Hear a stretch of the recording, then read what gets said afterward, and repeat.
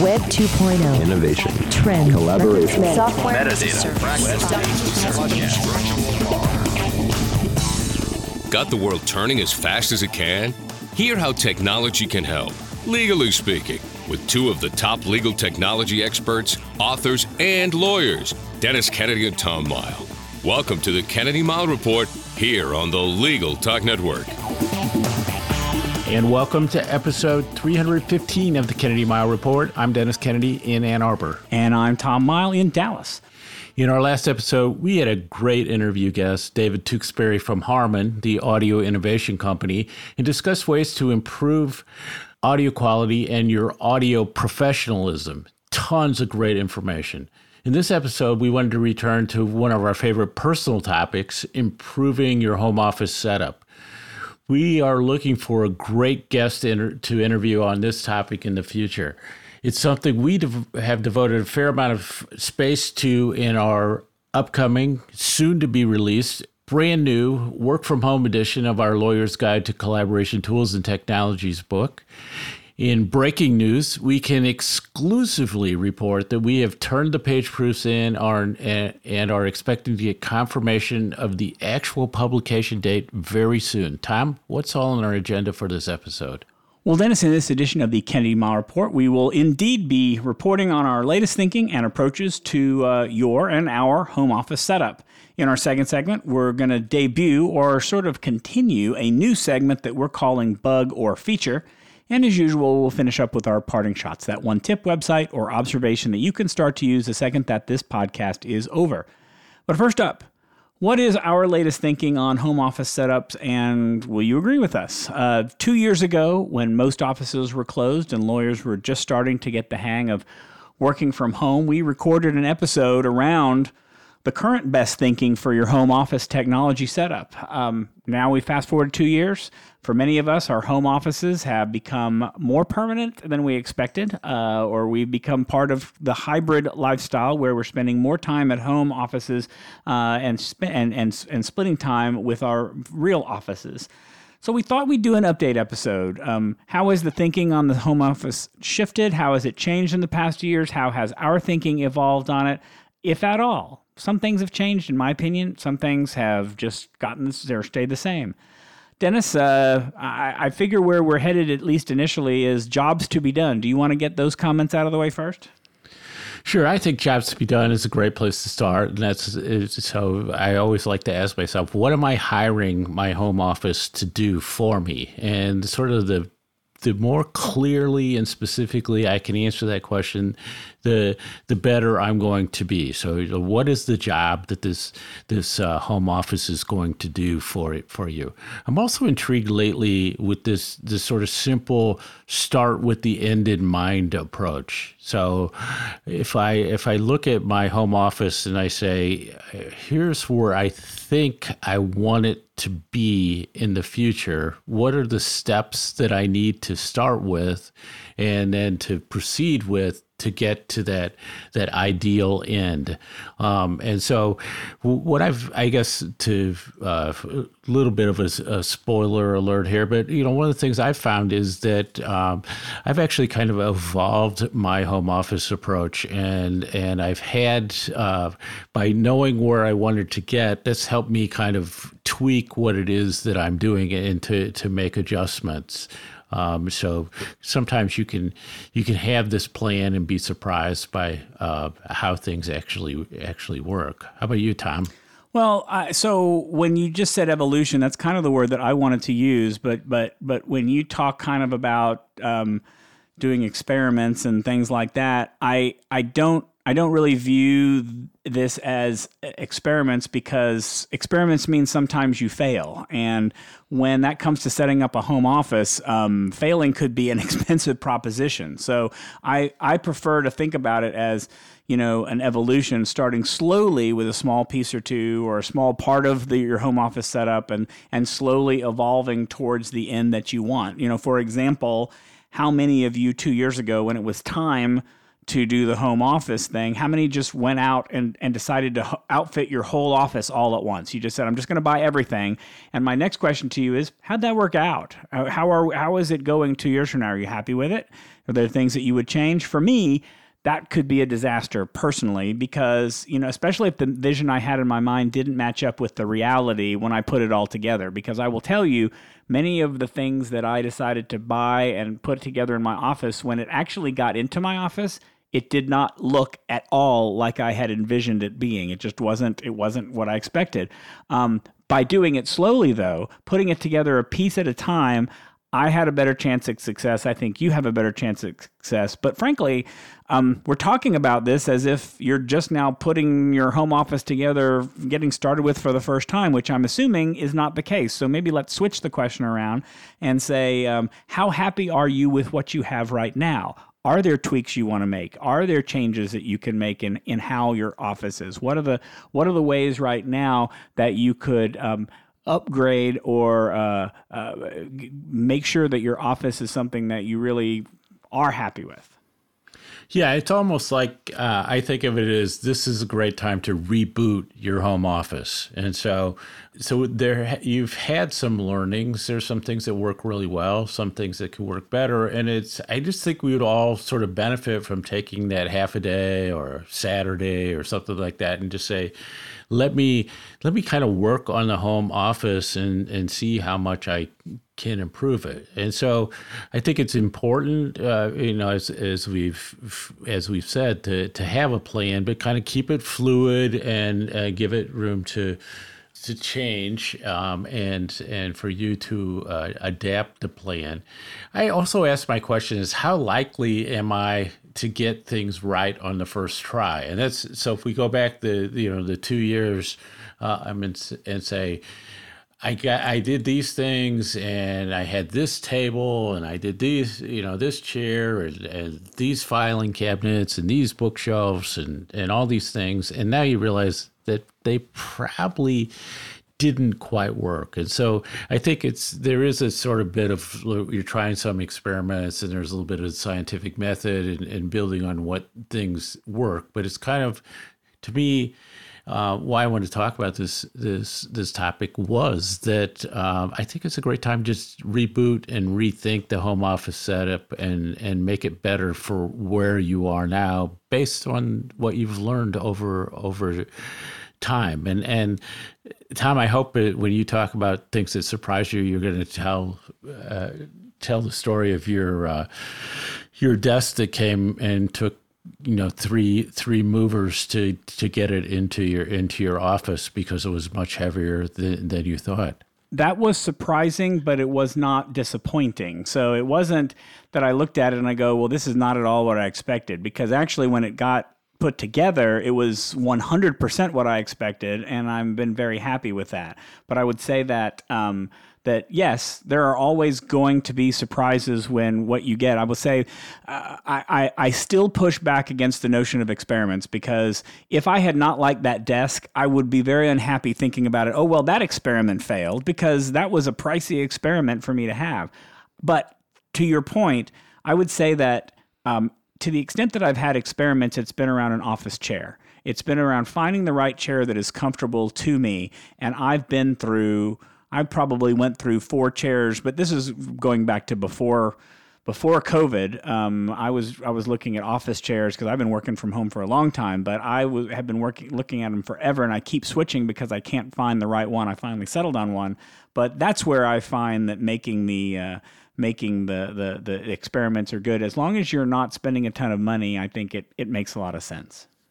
Yeah, I think that the same thing for me is that if you spend a lot of money on a desk, you're sort of committed to it. If you're trying to decide, do I want like a regular desk or a flat surface like a table, you can repurpose a table and try it for a while and see what, if you need drawers, if there were other things that you need. I experiment with, different types of lighting, with different ways of, different containers, different placements of things, and then all the audio and video stuff I have. So I think you're right. There's a point where you say, the experiment's too big. I've kind of committed to it, but otherwise you can kind of say maybe I could try something a little different, and then I would say also moving things around. Sometimes, like one of the best things I did was just moving my desk from one side of the room I'm in to the other. So who would have thought that would have been so beneficial? So Tom, I don't know, maybe you want to talk a little bit about your current setup? Sure. So as we said before, sort of the centerpiece is the standing desk, and it's a long standing desk. It's about 6 foot long. What I really like about the standing desk is it has a glass top to it, which I can keep relatively clean, although you wouldn't know that right now, because underneath the glass there's a second, shelf or something underneath it that's made of wood, where I have all of my sound equipment that I'm using right now. I just keep it there all the time. I stow my keyboard there. I store other little things. I put my Remarkable tablet there, so whenever I want to write something, I can just pull it out. It helps me keep my desk nice and clean, because that's one of the downsides to having a standing desk is no storage. If you have a regular desk, you have the desk drawers around here. There's no desk drawers in a standing desk. So that's the downside to that, but I don't miss it because I have extra storage here for all the stuff that I really need. I have my glass desk mat, which I will never go back to plastic again, not having grooves or cracks when I try to move my chair back and forth. This glass desk mat is amazing. Like I said, I finally got to the right comfort level chair. It's called a Lifeform Executive Chair. Very comfortable, ergonomic, great chair to use. I wound up putting 2 lamps on my desk. I had a lamp originally, and when I got the bigger desk, somehow, because it's a 6 foot desk, it made one end of having one lamp at one end, it wasn't bright enough to cover the whole desk. So it was very dark on one end. So I went and bought an LED lamp that mimics the color of the light on the other side, and I love it. It has light on both sides. It works really well. We've already talked in multiple episodes about the webcam. I've got a webcam that I use both for my desktop computer, my laptop as well. I've got 2 microphones. I have a microphone that I use for work calls that tends to be better than my laptop microphone, but it's not fancy. And then I've got the microphone I'm talking into right now that I use for podcasts, for more professional recordings. So I kind of have that. What's the purpose of what's the best use case for the microphones? And then also we've talked again about my monitor. I really like the widescreen monitor. I have a 49-inch monitor that's really great. It's got, right now I'm able to see Dennis right in the center of my screen, but I also have Audacity up on one side recording the podcast, and on the other side I have the script that we use for this, and it's all available, all very nice and big and beautiful. So that's my general setup. What does yours look like, Dennis?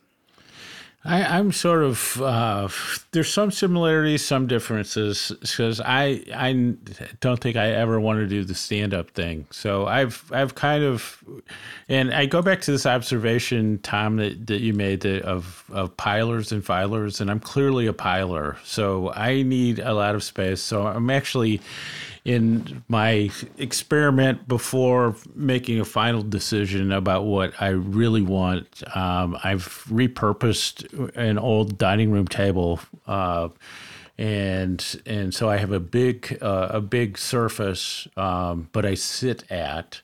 And then I have, to me, what is a big monitor, but it's it's only 34 inches. And then I have 2 separate computers, one Windows, one a Mac.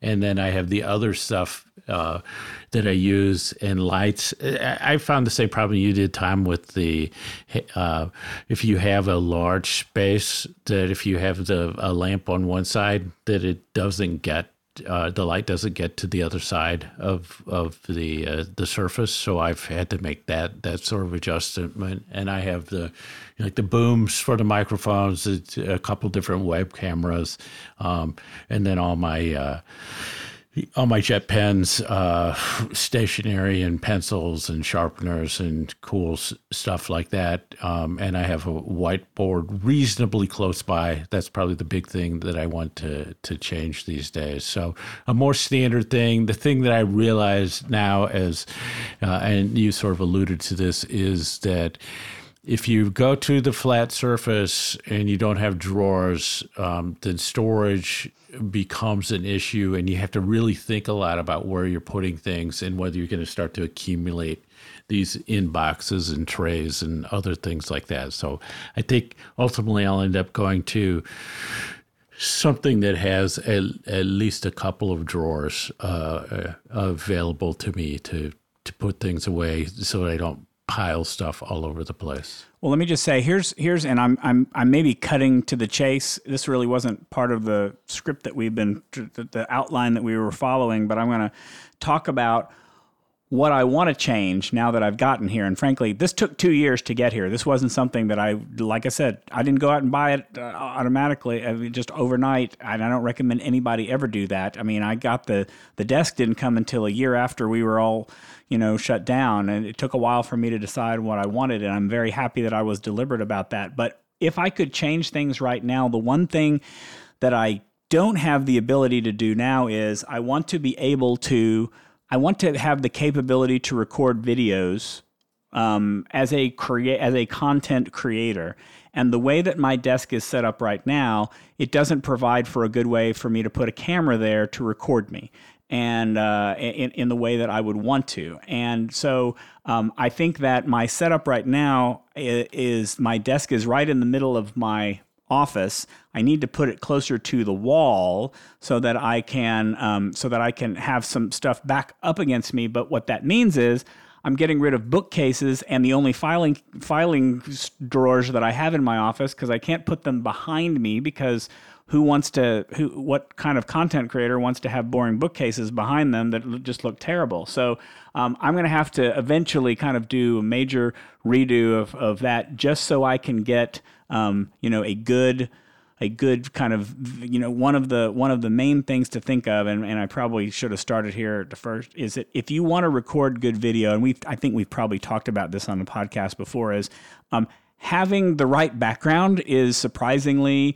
and annoyingly important. Is making sure that what people see behind you is not detracting from it, but is also pleasing for people to see. I mean, if you go on to Twitter, there's a ratemyroom.com or ratemyroom Twitter account where they spent the first year of lockdown rating the rooms of people who were appearing from their homes on news channels. And it has become a thing, and there's lots of articles. There's actually professionals who will help you design your office so that it looks pleasing on a video camera, whether you're using that for Zoom calls or whether you're using that to create video. So that's kind of where I'm headed next, is to try to, I like the background I have right now for my meetings. I've got a lot of photos that I've taken, and they're in frames on the wall, but I don't think that's ultimately where I want to go. I don't know if I'm taking things a little bit out of order, Dennis, but maybe I'll ask you, what's up for you on tweaks and changes you want to make? Well, I have three things that I jotted down while you were talking. So one is that we're at the time of year where it's not really warm enough to turn on the air conditioner, but it's like a little bit warmer than it was in the wintertime in the apartment. And because I'm recording, I don't have a fan on in the room or anything, and so the first thing I jotted down was I need to look into a silent fan, because it's getting a little warm in here while I do this recording, especially if you have lights on you.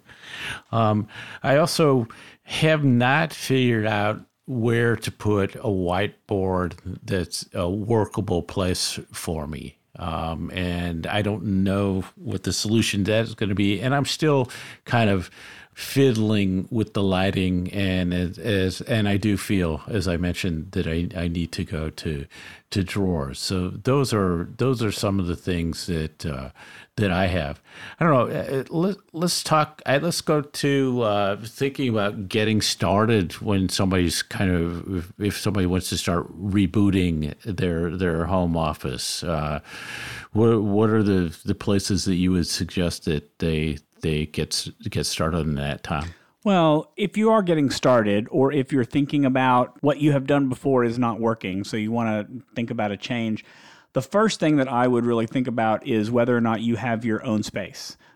because I know a lot of people who wound up taking the dining room table as their desk, which meant that every day they had to pack up and move off so that people could have dinner on it. And that's not an ideal situation. And so every piece of advice I've seen of people who talk about setting up your home office have said that claiming a space that's not used for anything else, no matter how small it is, will be something that will be better for you in the long run than having a space. Because let's face it, a lot of us, we just don't have enough room. We're not fortunate to have a separate room for an office. We may have to claim that nook underneath the stairs, or something down in a basement somewhere, or we need to closet or a closet, or the desk that's a built-in in the kitchen to be used. But find it and claim it and make it your own, so that you're not having to and say, this is my office, this is where I'm going to be doing it. That's my first tip. I think the second main tip there is to make sure that you have good lighting and good windows wherever it happens to be. Try to be in a place where windows are there, and two reasons.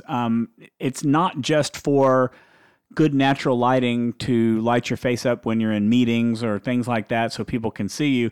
I think it's for good mental well-being. I mean, I think being able to look outside, to have the sun streaming in, it's always a benefit to you, rather than being in a place with no windows or darkness or things like that. Even though you might have good lighting, I think windows are preferable. And if you don't have good lighting, make sure you're investing in a web camera where you can adjust the brightness. I mean, the web camera that I've got right now, I can go into the settings, and frankly, what I wind up having to do is turning down the brightness, because sometimes it's too bright here, but I like the fact that it's adjustable and I don't have to live with the brightness that came along with my laptop or something else. Those are two main things I can think of. Dennis, anything you want to mention? Yeah, just a couple of things. And so I've sort of liked this approach, which my daughter is a big advocate of kind of just like, sending out 2 or 3 columns that says, here's what I really have to have, here's what would be nice to have, here's what I don't want to have, that kind of thing, and just start to map out the things that you want and what works for you. You can also say, here's some things that I would like to try.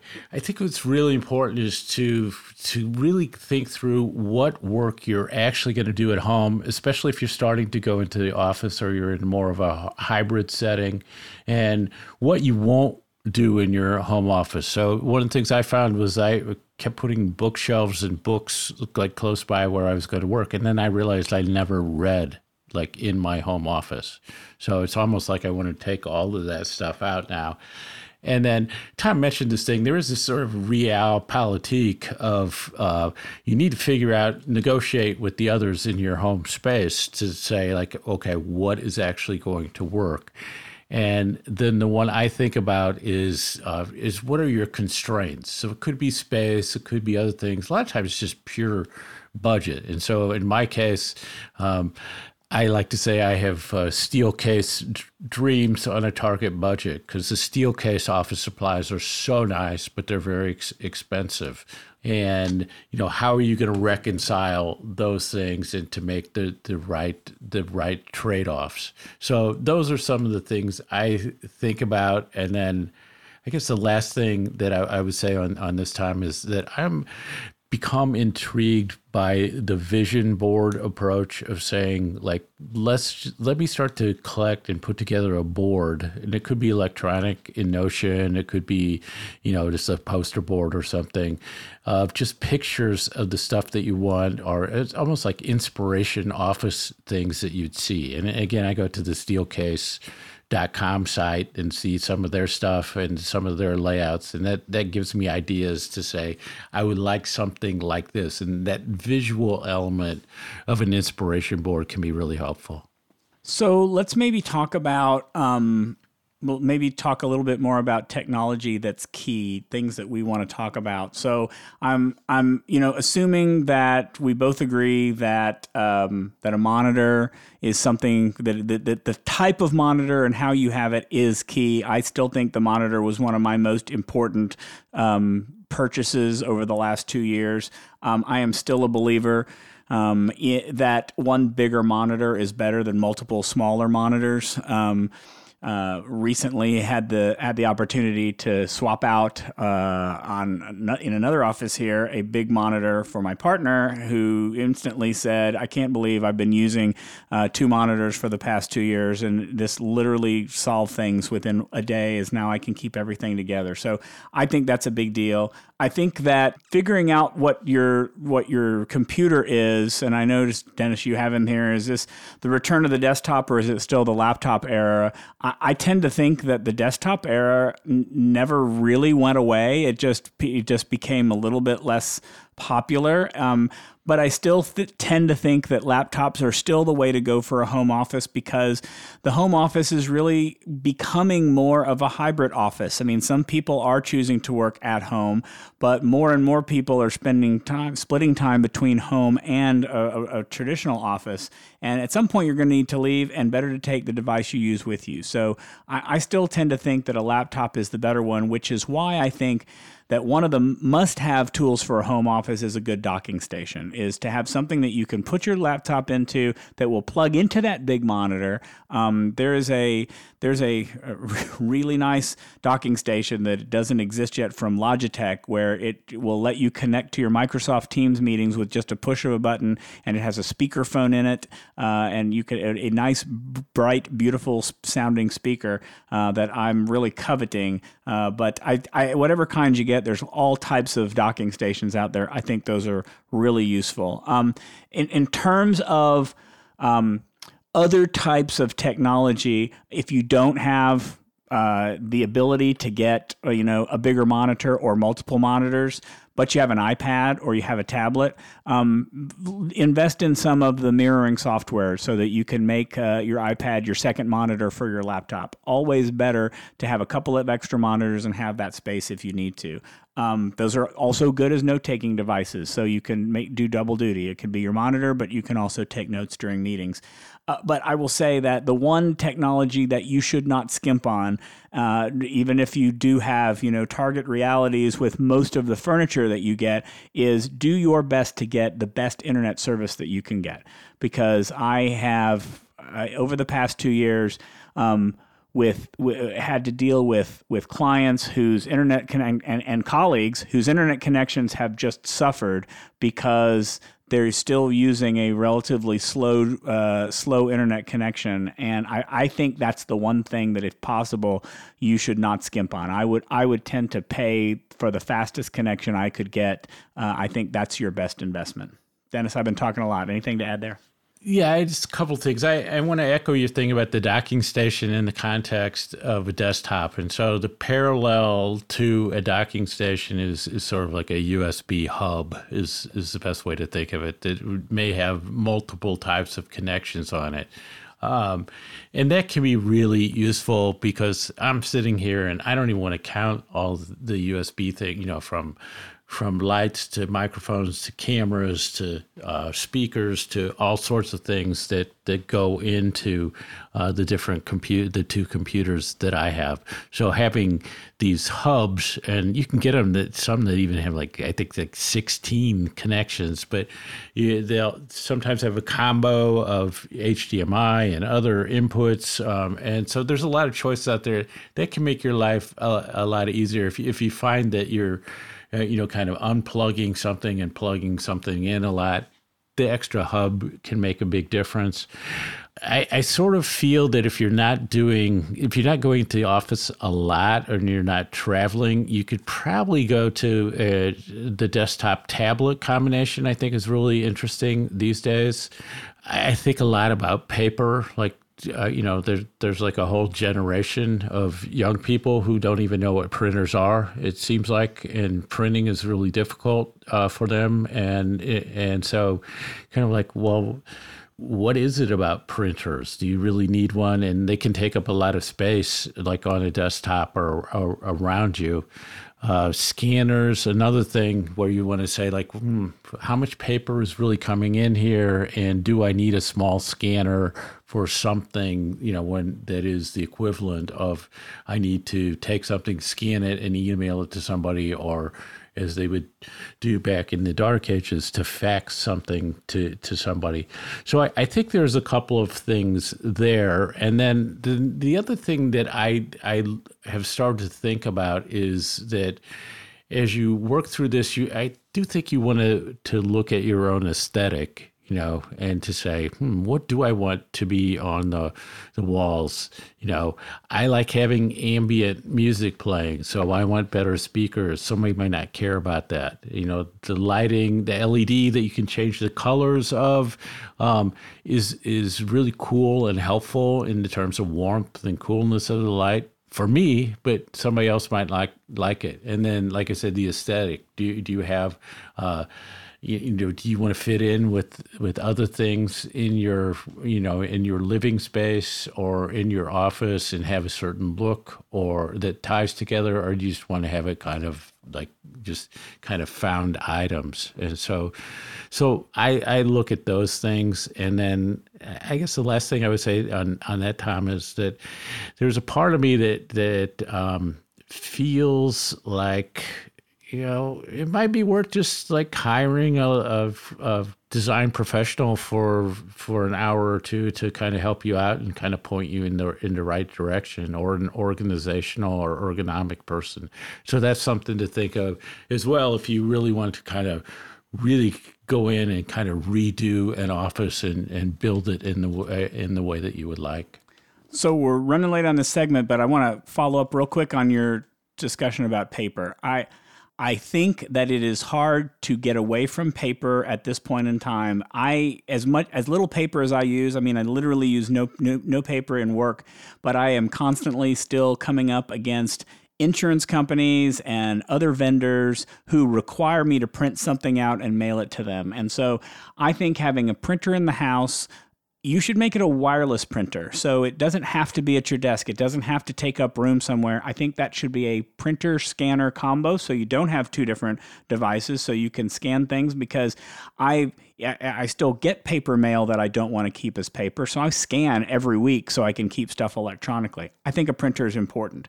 The lessons learned that I would think, and my best tips would be, one, go slow. Be deliberate in what you're trying to do. And then, to the extent we haven't discussed it before, I would prioritize comfort. Investing in a comfortable chair, making sure your desk is something that you enjoy sitting at. I think ultimately, as it's kind of corny to say it, cliche to say, it's an investment in yourself. But frankly, if you don't enjoy where you are and it's not comfortable to you, and it's in your house, then that's just a bad combination all the way around. So whatever you choose, try to make it as comfortable as you possibly can. I would agree with both things, and I would add that one of the issues for people who are being forced to go back into offices is they're realizing like how their office space, and sometimes it's just cube or if you're in an office setting, it's something worse than that, is not personalized. It's not designed for you. It's sort of least common denominator. And so like in your home office, I would say like that's the place you want to personalize. That's the place where you say, I really want to enjoy what I'm doing. And it makes it easy for me to do the work that I plan to do in that home office. And that would be the big thing is I would say I give you the permission and my blessing to design a home office that really works for you. And there you have it. All right, before we move on to our next segment, let's take a quick break for a message from our sponsors. Be the best resource you can for your Spanish-speaking clients with the Spanish Group's legal translation service. Experienced translators ensure accurate translation of your documents with same-day delivery. Confidentiality is ensured, and the Spanish Group guarantees acceptance for certified translations. All that, and their rates are competitive. If you need other languages, the Spanish Group translates in over 140 languages. Mention Legal Talk 20 when you request your quote for 20% off your first translation. Visit thespanishgroup.org. Filing court documents, serving legal papers, collecting electronic signatures, all critical parts of the litigation process, yet ones that are time-consuming and error-prone. But what if you could do more straight from your case or document management software? InfoTrack automates data entry, document selection, tracking, and information syncing across all these core tasks and more by integrating with your core systems like Clio, Smokeball, Leap, MyCase, and others. Spend more time on substantive legal work and less time on busy work. Learn how simple it can be at infotrack.com/simple. Delegate out those tasks that take up your time. Staffy can help you with your legal, administrative, marketing, and even client-facing workload. Hiring Staffy's top-notch bilingual virtual staff means Staffy does the recruiting, hiring, and training for you. Then, if you need a change, Staffy handles it. You get to concentrate on your strategic work. Schedule a free consultation at staffy.cc. That's STAFI.cc and get $500 off with code HAPPY24. If you're like me, you're probably a bit frustrated with the state of our political system today. Democracy Decoded, a podcast by Campaign Legal Center, examines our government and discusses innovative ideas that could lead to a stronger, more transparent, accountable, and inclusive democracy. Listen at democracydecoded.org to their new season, which takes a deep dive into democracy at the state and local level by highlighting different ways to ensure that every voter's voice is heard. And now let's get back to the Kennedy Mile Report. I'm Tom Mile. And I'm Dennis Kennedy. We want to try a new format for this part of the episode, which we call the B segment. We'll talk about something that many of us commonly take for granted and discuss whether we think it is a bug or a feature. We might agree or disagree, but you will learn something from our debate. I've read tons of stuff lately about Windows 11 and feel that, like many of us, the organizational approach of testing and delaying updates of major software releases makes my actual experience of Windows 11 still a long way off. For those of you keeping track at home, the official launch date of Windows 11 was October 5th, 2021. Windows 10 was launched in 2015. Tom, is this very slow rollout of major software releases like Windows that we see in many organizations a bug or a feature? So I think it depends on what you mean by major software. So if you're talking about a computer operating system like Windows 11, then I would say that very slow rollouts are very much a feature. According to the various stories that I've read, adoption of Windows 11 is maybe something close to 20%. As of April 2022, that's not an exact science. It's usually people who are out there scanning different computers, and it's hard to know exactly what's going on. But analysts are predicting that most businesses are going to wait until later this year or even 2023 for a couple of reasons. First, most companies like to wait until Microsoft can iron out all the kinks and the bugs, which usually doesn't happen until that first service release, which hasn't even come out yet. Second, a lot of current Office hardware isn't even compatible with Windows 11. So my bet is a lot of companies are waiting for more of their equipment to age out, and otherwise they're going to have to upgrade a lot of equipment and hardware at the same time as they're upgrading Windows 11. I think it's different for consumers. I mean, I upgraded to Windows 11 with no issues because I had the right hardware. I'm willing to put up with any bugs that I find, which frankly, I'm not really finding any, nothing that's standing out to me in any way. But businesses really can't afford that with a piece of software that runs the computers of every employee in the entire company. If there are bugs or the hardware is not strong enough, then that seriously impacts business performance, it impacts productivity. Ultimately, it impacts the bottom line. So I'm going to say that major delays with software like Windows is a feature, and I might argue it's a necessary feature. But if you define major software as something, let's say, like Microsoft 365, that's major software too. Then my answer switches to bug, because with companies, law firms, and whatever keeping their heads in the sand too long, despite the fact that Microsoft 365 has proven to be a great tool, it works well, it's stable, the advantage of having it far outweigh continuing to work with outdated on-premises software. we're still seeing companies who are just deciding to move to Microsoft 365, despite the fact that actually Microsoft went and looked. Microsoft 365 has been around as a tool for over 11 years, and it's been available as an enterprise tool to law firms and companies for 5 years now. And still we have law firms and companies that are not on it. So operating systems feature all other types of major software. I'd really call that a bug. Dennis? Well, this probably won't surprise people because I am an updater, and I just see this, and I've always seen this as a bug. I mean, I get that you might want to take a little bit of time on some of this stuff. But, as you run old software, and especially operating systems, you can be a lot more vulnerable to security issues. It annoys me when in a Windows environment, when I know there are security updates and at the corporate level, the updates aren't being rolled out.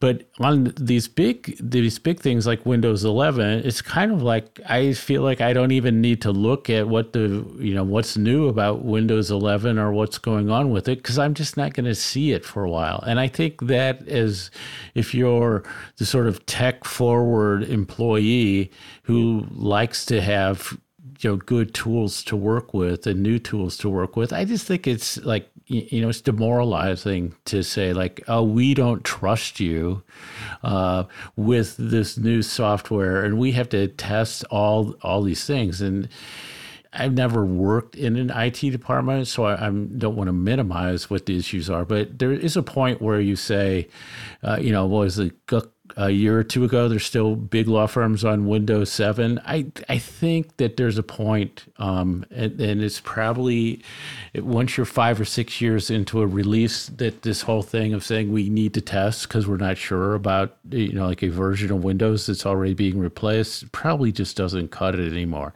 So I definitely see this as a bug.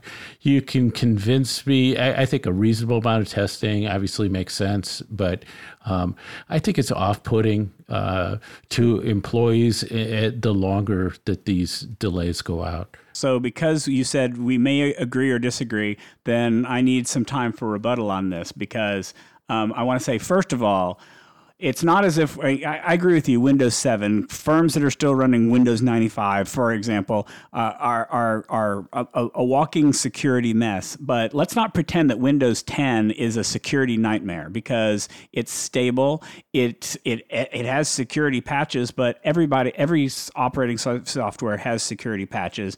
And Windows is going to support Windows 10. Microsoft is going to support Windows 10 through 2025. So it's not like it's aging out. It's not like it's your grandfather's Windows that we're doing. So sticking around on it, I don't think is demoralizing. In fact, there's a lot of articles out there saying how to get the great features you have now on Windows 10 on Windows 11 because you miss Windows 10 so much. So I would dispute the demoralizing part. I would also say that the delay is not because of testing on law firm parts. I would say it's on, one, waiting for Microsoft to get it right so that there aren't bugs, and two, there was actually a test when Windows 11 came out that you could run on your computer to see if your computer was strong enough to handle Windows 11. That has nothing to do with a law firm wanting to test it. That has to do whether the hardware is capable of running it. So I think that for all the reasons, everything that you described as a problem, I totally agree. If those were issues, it would be a bug. I just don't see those as issues.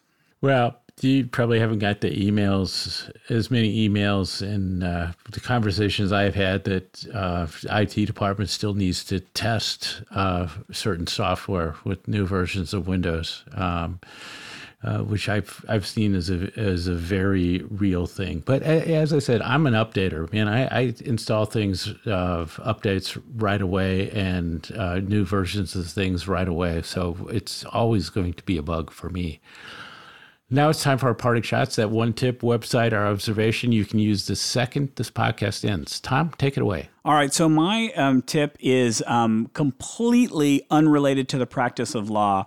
I've probably mentioned on the podcast before that I take part in a charity musical production with other lawyers here in the Dallas area every year. And one of the things that we do is we spoof real songs. We put legal-ish lyrics to them and have a great time singing them. But some of the songs that we get can be a little bit obscure. It's hard sometimes to find, karaoke versions of certain types of songs where you've got all the familiar musical background to it, but you don't have any of the voices involved. But I found recently a website that just is called, it's a very simple site called Music/Voice Separation. And what it does is it uses artificial intelligence to basically separate the voice components of a song from the music track. And you can upload any type of song file to it and click separate, and it will flawlessly, in my opinion, in my experience, separate the tracks so you have a great karaoke track that we can use. We never use them for our actual shows. We just use them for rehearsal purposes. But I will tell you that it's taken some very, very obscure music that would never see the light of day in a karaoke bar or any karaoke track, and it creates a flawless track with music only and no voices. It's called Music/Voice Separation.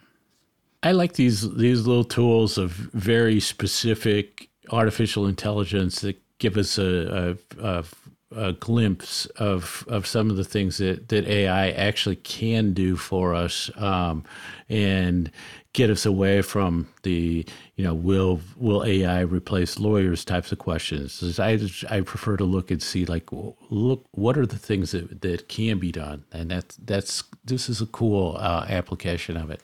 So I have two that I'll give real quick. So, Tom, you and I were talking about difficulty in remembering people's names before we started the recording, and so one of my parting shots was an article called 10 Online Tools and Apps to Improve Memory for Seniors on the onlinetechtips.com site, and there'll be a link in the show notes. And the other thing is that sometimes you just want to do like a cool little Venn diagram. And I've tried doing it in Word and Excel, PowerPoint, all these things. And it's always like a fresh attempt each time. So there's a great article called How to Make a Venn Diagram in PowerPoint on smallbiztrends.com website. And I'm not saying it's like super simple. There are a number of steps to it, but there is a great little Venn diagram making tool built into PowerPoint. And if you ever want to do Venn diagrams, it's super useful. And so that wraps it up for this edition of the Kennedy Mile Report. Thanks for joining us on the podcast. You can find show notes for this episode on the Legal Talk Network's page for our show. If you like what you hear, please subscribe to our podcast in iTunes, on the Legal Talk Network site, or in your favorite podcatcher.